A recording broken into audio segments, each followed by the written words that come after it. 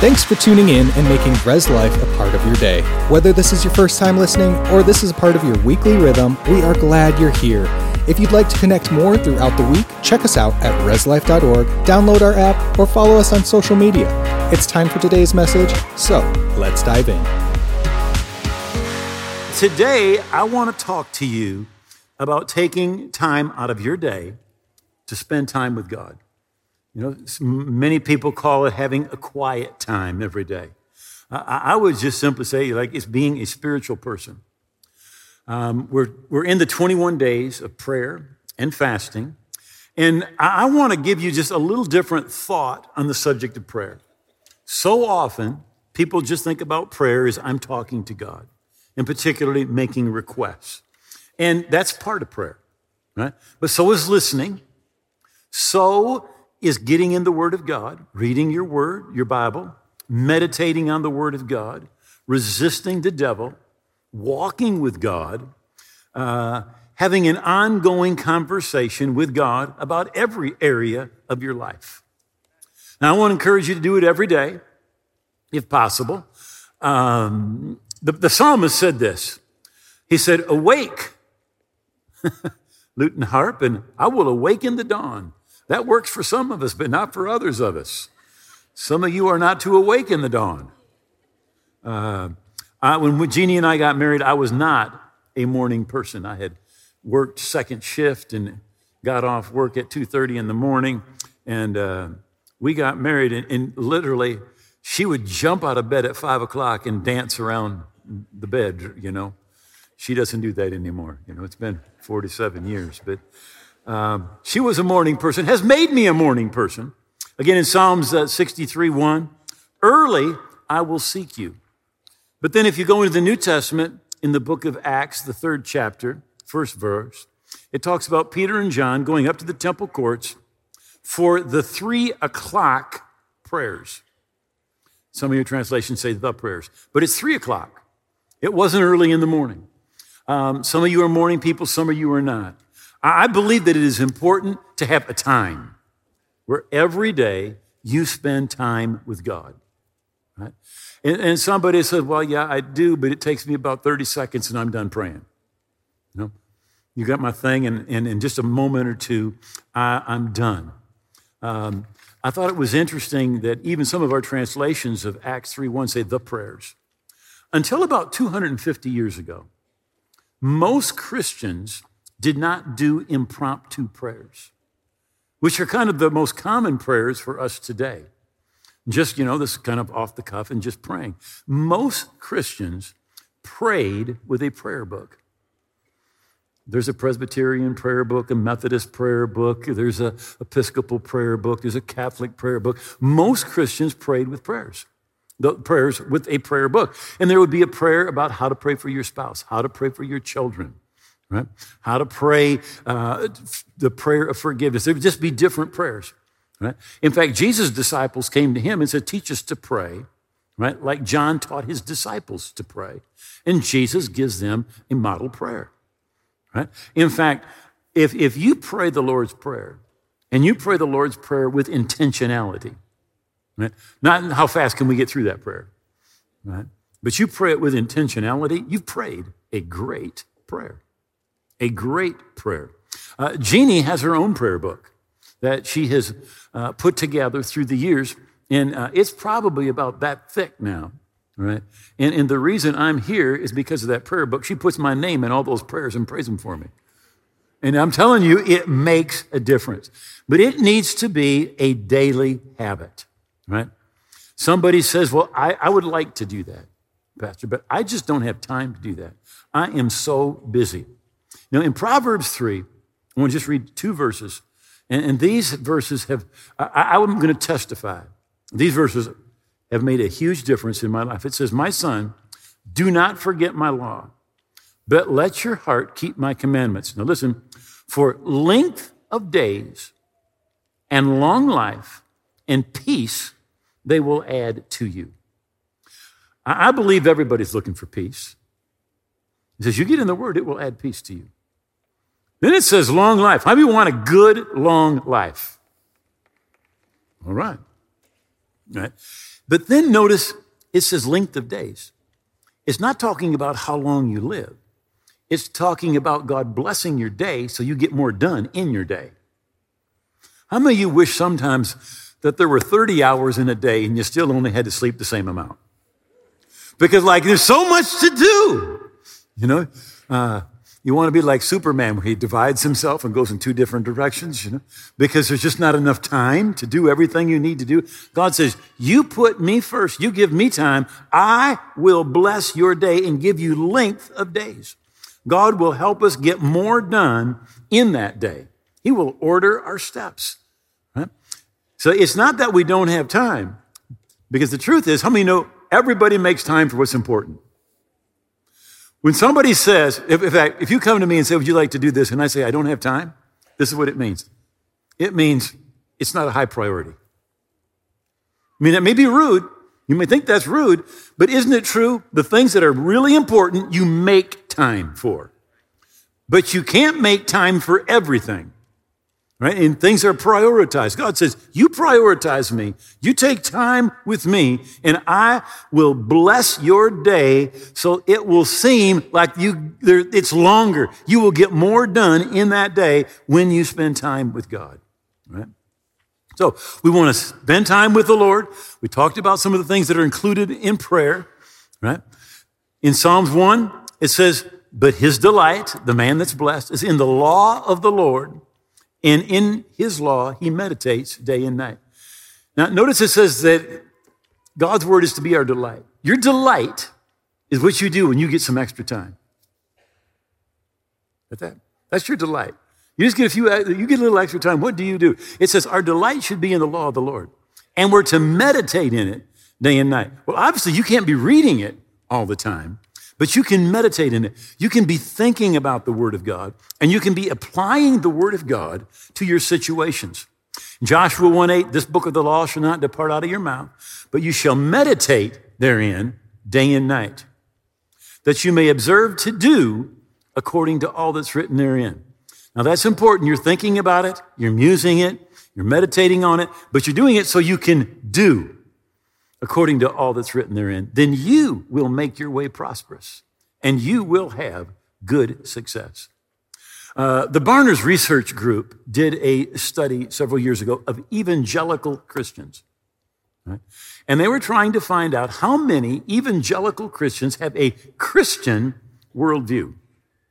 And so when they say Christian worldview, they're saying you see things from a biblical perspective and you make your decisions based on the truth of God's word.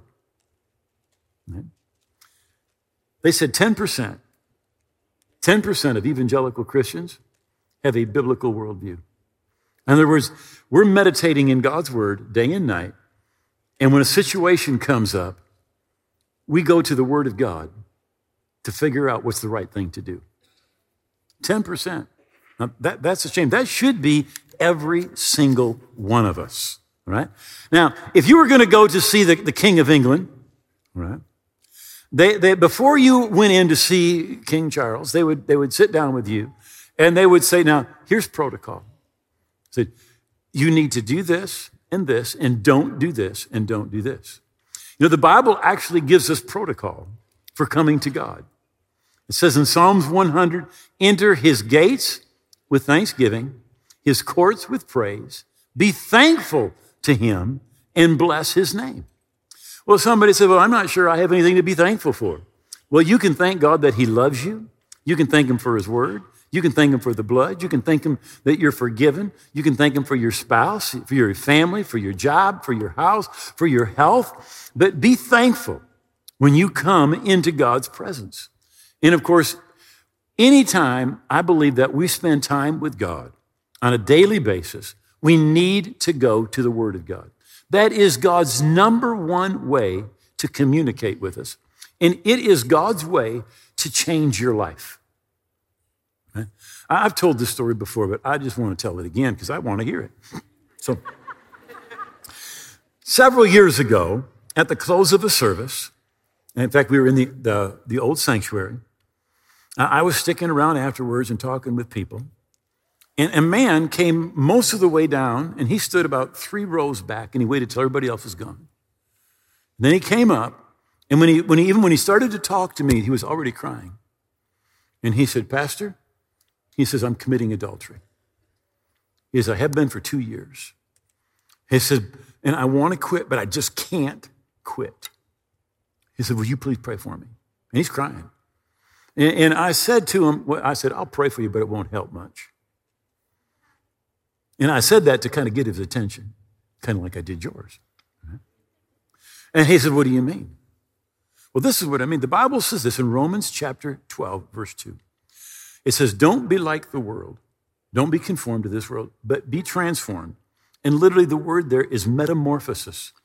It's like a caterpillar becoming a butterfly, right? The best translation says it this way: by changing the way you think. Right? You don't change your behavior by prayer. Prayer alone is not going to change your behavior. The way you change your behavior is by changing the way that you think. Right? So I said to him, I said, here's what you need to do. I said, every day I want you to read Proverbs 5 and Proverbs 7. You say, what are those? Those are the Bible, the chapters in the Bible where it talks about the consequences of sexual sin. Right? And then I said, every week I want you to read the story about David and Bathsheba and what happened. And I want you to read the story of Samson and what happened to him. I said, if you do that and you keep doing that, I said, God's going to change the way you think. I said, now I'm going to pray for you. Right? You see, we have to get in God's word. The purpose of the Bible is to change the way you think. Right? And we need to go to the Bible that way. I'm going to the Bible not to say I read my Bible. I'm going to the Bible to find out what God thinks. Right? And Psalms 119, verse 128, David said, I consider your precepts, your word, concerning all things to be right. Right? See, when God says it one way and you're doing it another way, guess who's wrong? Yeah, he's right and he changes not. And then he goes on and said, I hate every false way.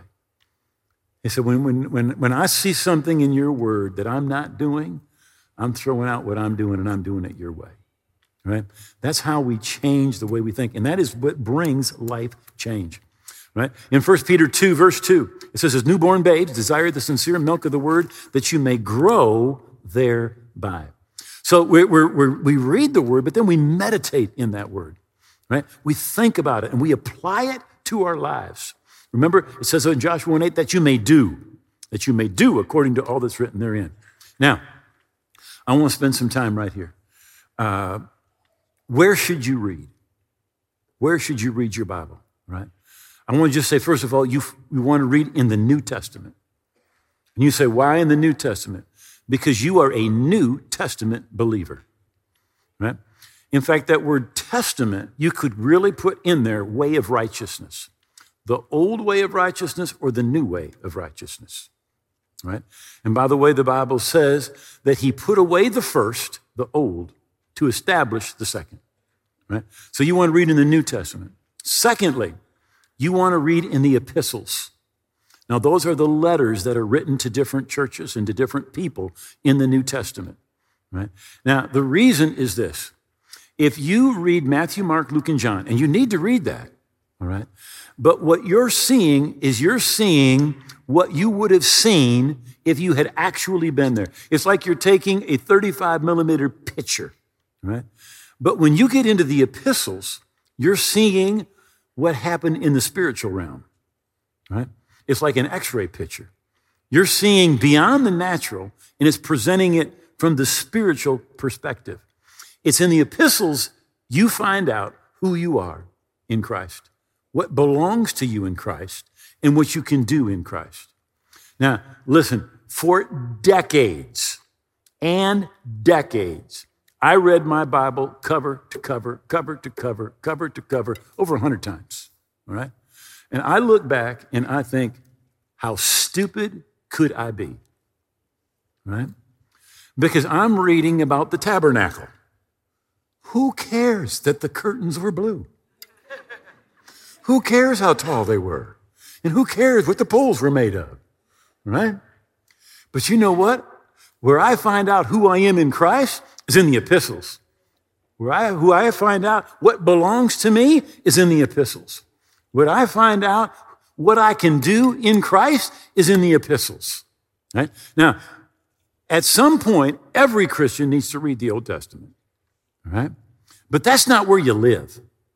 The food for your spirit as a New Testament believer is in the New Testament, especially in the epistles. Right?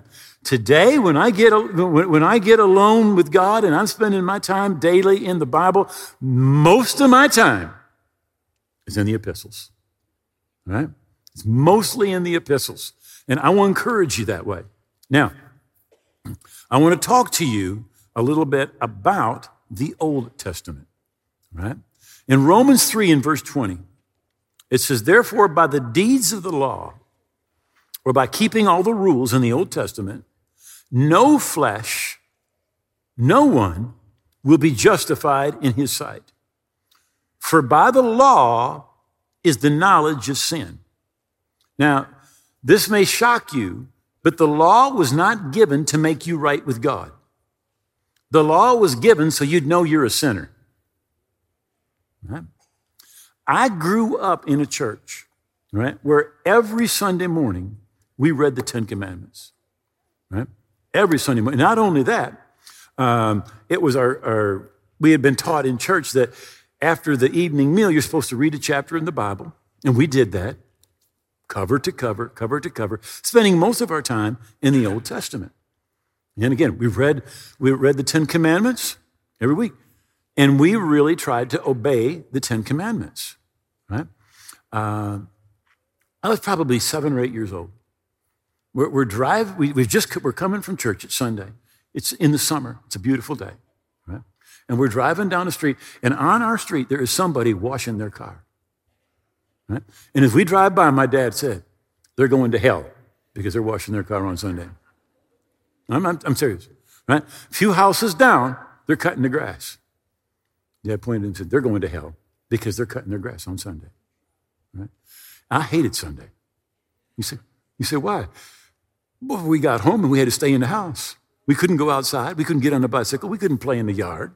We couldn't turn the television on. I mean, Sunday was miserable. All right? But we were holy. All right? And we were trying to get to heaven. Right? But we were getting to heaven because of what we did. But the Bible says that no one, not Mother Teresa, not Billy Graham, no one has ever been made right with God by obeying the law. The law wasn't given to make you right with God. The law was given to show you you're miserable, you rotten thing, and you need to get saved. You need a Savior, right? And as I've mentioned, there's only one religion on the face of the earth with a Savior, and that's Christianity, right? In fact, God said there is no other Savior. Galatians chapter 5.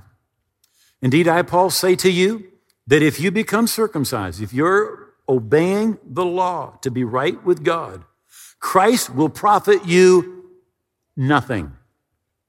See, what a lot of people do is they try to say, yeah, we need Jesus, but we need this, and this, and we do this, and we don't do that, right? But if that's what you're doing, Christ will profit you nothing.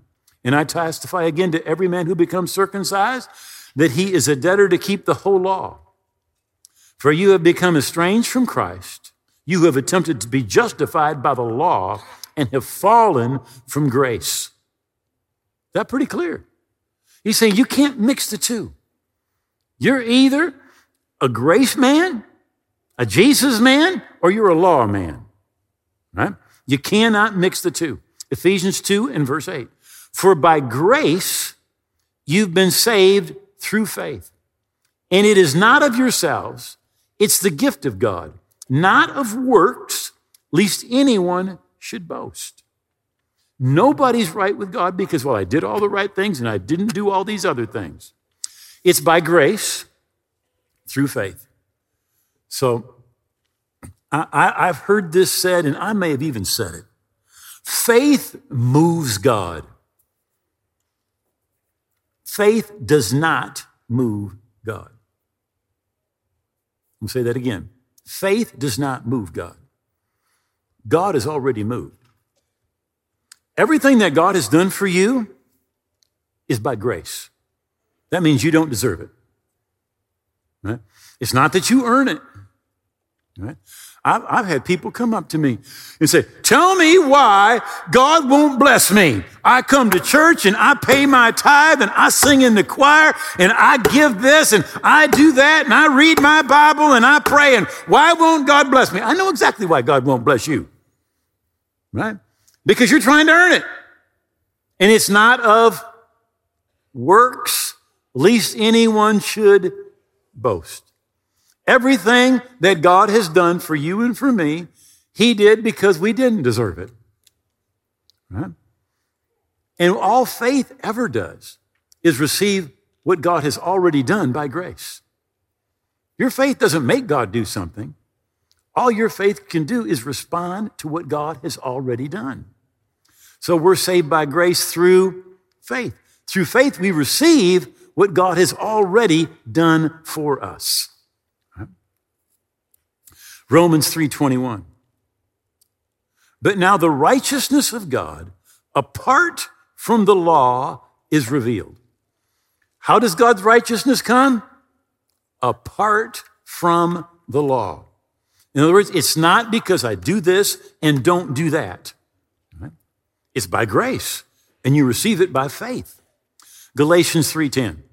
For as many of you as are of the works of the law are under a curse.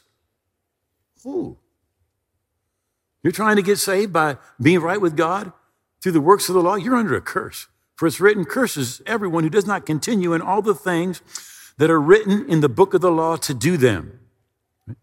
Cursed is everyone who does not continue in all the things. Now, by the way, there's not 10 commandments. There's 613. But if you even just look at the 10, how many of you've blown it at least once? All right. You see, if you're trying to be right that way, it says you're under a curse. Everyone who does not continue in all the things written in the book of the law to do them. But to the one who is justified by the law, but no one is justified by the law in the sight of God, for it's evident, for the just shall live by faith. Yet the law is not of faith. For the man who does them shall live by them. The law is works. The law is I do this, and I don't do that. In Galatians 16, knowing that a man is not justified by the works of the law, but by faith in Jesus Christ. Even we who have believed in Christ Jesus, that we might be justified by faith in Christ and not by the works of the law. For by the works of the law, no flesh, no one will be justified in his sight. Galatians 2:21. I do not set aside the grace of God. For if righteousness comes through the law, then Christ died in vain. So you are not going to get to heaven because of how good you are, because of what you do and don't do. That's kind of bad. You do.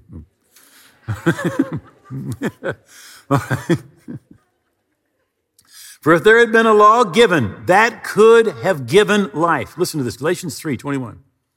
For if there had been a law given that could have given life, truly righteousness would have been by the law. So in other words, if the law could have made somebody righteous, right, then salvation would have been by the law.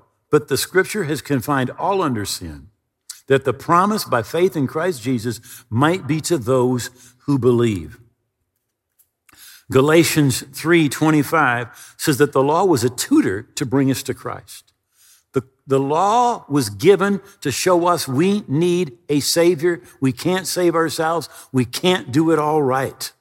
Right? Galatians 5:3. And I testify again to everyone who becomes circumcised that he's a debtor to keep the whole law. To keep how much? The whole law. For you have become estranged from Christ. You who attempt to be justified by the law, and you have fallen from grace. Now notice it says the whole law. James said if you break just one law, he said you broke the whole law. Right? When I was little, I was playing with my neighbor, Jeff Blake. They lived right across the street. They had a real nice red brick house with a big yard and a fancy walkout. And I mean, that was a cool house. I was playing with my friend, Jeff, and we were throwing marbles. And I threw this marble, and they had this big picture window, but I only hit the corner. All right? And it was like, I think it was 2 or 3 panes, and I only broke one of them. But Mr. Blake and my dad, they said it was all shot, and they had to replace the whole thing. It took all my money plus a couple years allowance. But I kept telling them it's just one little corner. And they said, no, the whole window's shot. You just break one part of the law, the whole thing's shot. Just one. All right? So when we read the Old Testament, we read it in light of the New Testament. Right? And realize we are not under that Old Testament law. Hebrews 8:7. For if the first covenant had been faultless. So they're saying that old covenant, it had faults. Then no place would have been sought for a second. But the new is the second. In fact, it says that he takes away the first, that he may establish the second. Hebrews 7:18. For on the one hand, there is annulling of the former commandment, the Old Testament, because of its weakness and unprofitableness. So the Old Testament was weak and unprofitable. It couldn't make you right with God. For the law made nothing perfect. But you know what Jesus' blood did? Made you perfect.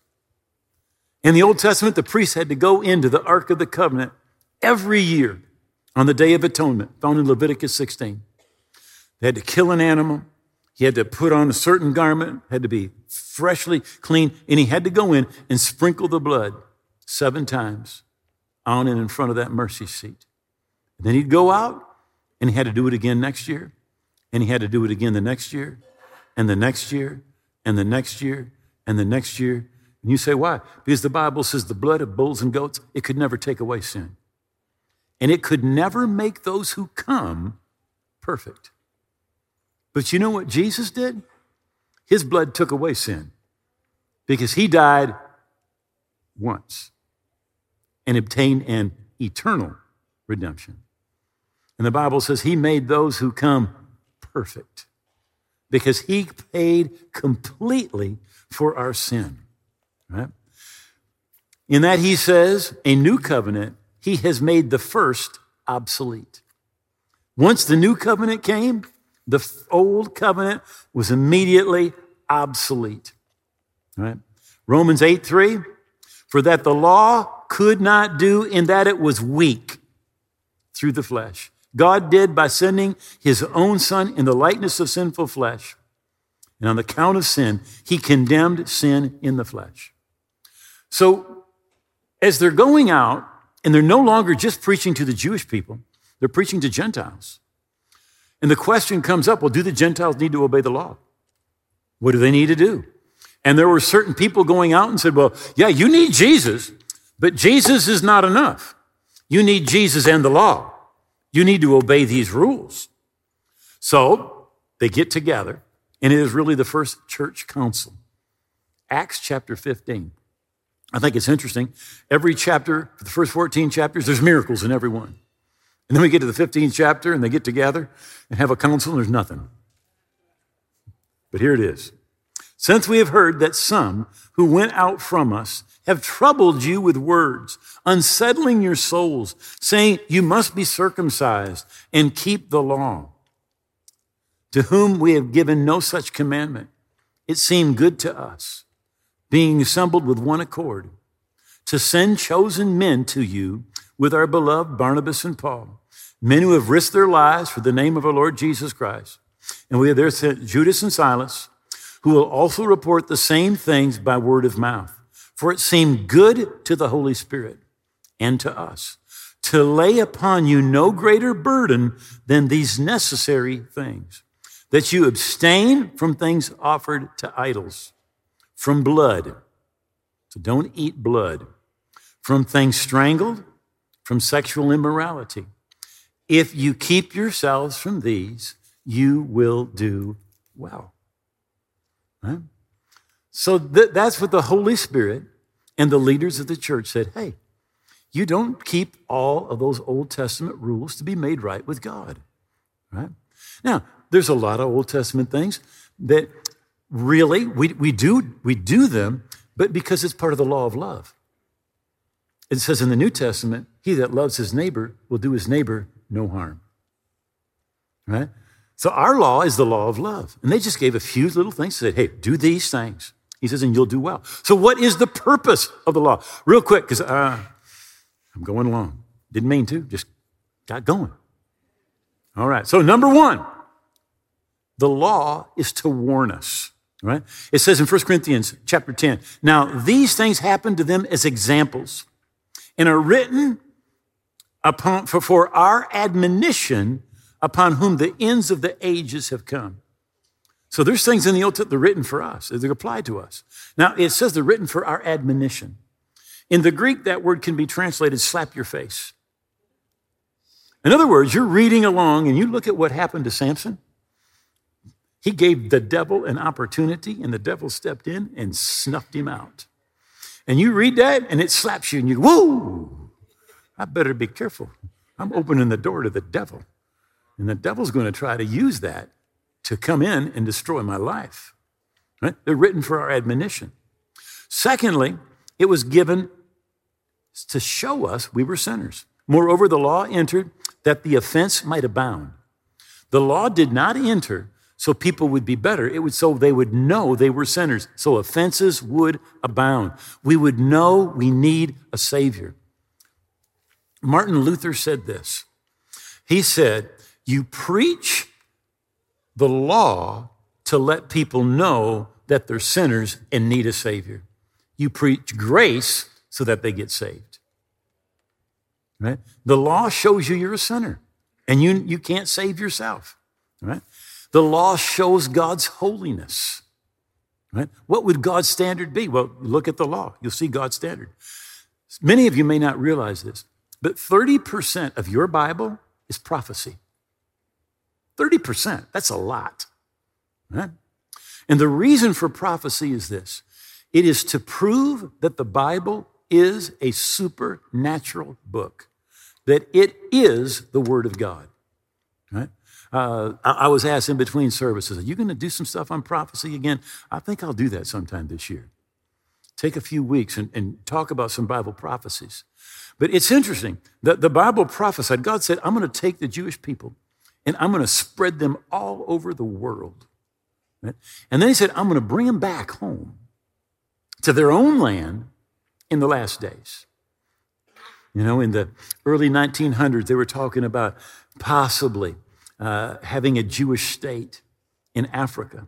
Others were talking about a Jewish state being in South America. But you know where it is? Exactly where God said it was going to be. The land that he gave to Abraham, Isaac, and Jacob. The Lord says, on the day that I cleanse them from their iniquities, I will also enable them to dwell in cities. And the ruins shall be rebuilt. Right? Almost without exception, every single settlement in Israel is built on the ruins of an ancient city. Right? But God said, those ancient ruins, they'll be rebuilt. The desolate land, the land shall be tilled instead of lying desolate in the sight of all those who pass by. Mark Twain in the 1860s goes to Israel. He writes about it. You can read it. He said, there's hardly even a cactus. He said, I traveled an entire day without even seeing one human being. Right? It was desolate. Right? But then he says, that desolate land shall become like the Garden of Eden. And that waste and desolation, the ruined cities are now fortified and inhabited. I think it's interesting. It's like the Garden of Eden. Israel today produces more food per acre than any place on the face of the earth. Right? That little nation is exporting food like crazy. Well, God said that was going to happen. Then the nations which are left all around shall know that I, the Lord, have rebuilt the ruined places, planted what was desolate. The Lord has spoken it and will do it. I first went to Israel in 1983. And we're on this tour bus. And we're going through this section. And I look outside. I cannot see one tree, one shrub, not a blade of grass. Right? And the tour guide said, this is where David's army fought Absalom. And I remember, this is the place where the Bible says the forest is so thick that the forest killed more people than the battle. And the battle killed 20,000 people. All right? It had become totally, totally desolate. Exactly what they said. Now, you go back today, and they've planted trees everywhere. Right? And there's vegetation. We were down in what they refer to as the desert area, the Negev. And we stopped at a strawberry farm. These strawberries were so big, I could put 3 of them in my hand. We're seeing cabbages and cauliflowers that are this big. Right? It's like the Garden of Eden. Exactly what God said is going to happen. Right? The Bible is full of prophecies to prove that this is not just an ordinary book. This is a supernatural book. This is the will of God. And of course, it's there, that Old Testament, to point us to Christ. For the law, having a shadow of the good things to come, and not the very image of the things, can never, with these same sacrifices, which they offer year by year, make those who approach perfect. So that priest would go into that place where the Ark of the Covenant was. But the Bible tells us in the book of Hebrews that Jesus went into the holy place, but not the one on earth, the one in heaven. Or it was a copy. In fact, God told Moses, make it exactly the way I show you, because that tabernacle of Moses was a copy of a tabernacle God had in heaven. The priest went into the one on earth, but Jesus took his blood and put it in the tabernacle in heaven. And the Bible says he obtained an eternal redemption.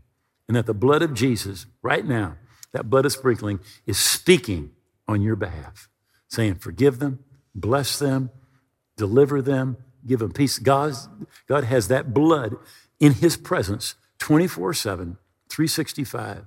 And that blood of Jesus is speaking on your behalf. Everything in the Old Testament was a type. It was a shadow pointing to what Jesus was going to do. All right, would you bow your heads for just a moment? Jesus tells this story. It's a parable. And he said that 2 men went to the temple to pray. One was a Pharisee, and he prayed to himself. And he said, God, I thank you I'm not like other men. I'm not an extortioner. I'm not unjust, an adulterer, or even like this tax collector. He said, I fast twice a week, and I give tithes of all that I possess. And the tax collector, standing in a corner, won't even lift his head towards heaven and says, God, be merciful to me, a sinner. Literally, be propitiate, or be a mercy seat, a blood-covered mercy seat to me, a sinner. Jesus said, that man, the tax collector, went home justified and not the other. The Pharisee said, I don't do this, this, and this. And I do this, this, and this. And thought he could earn salvation. But no one's ever been made right with God by the works of the law. Hebrews 10:13.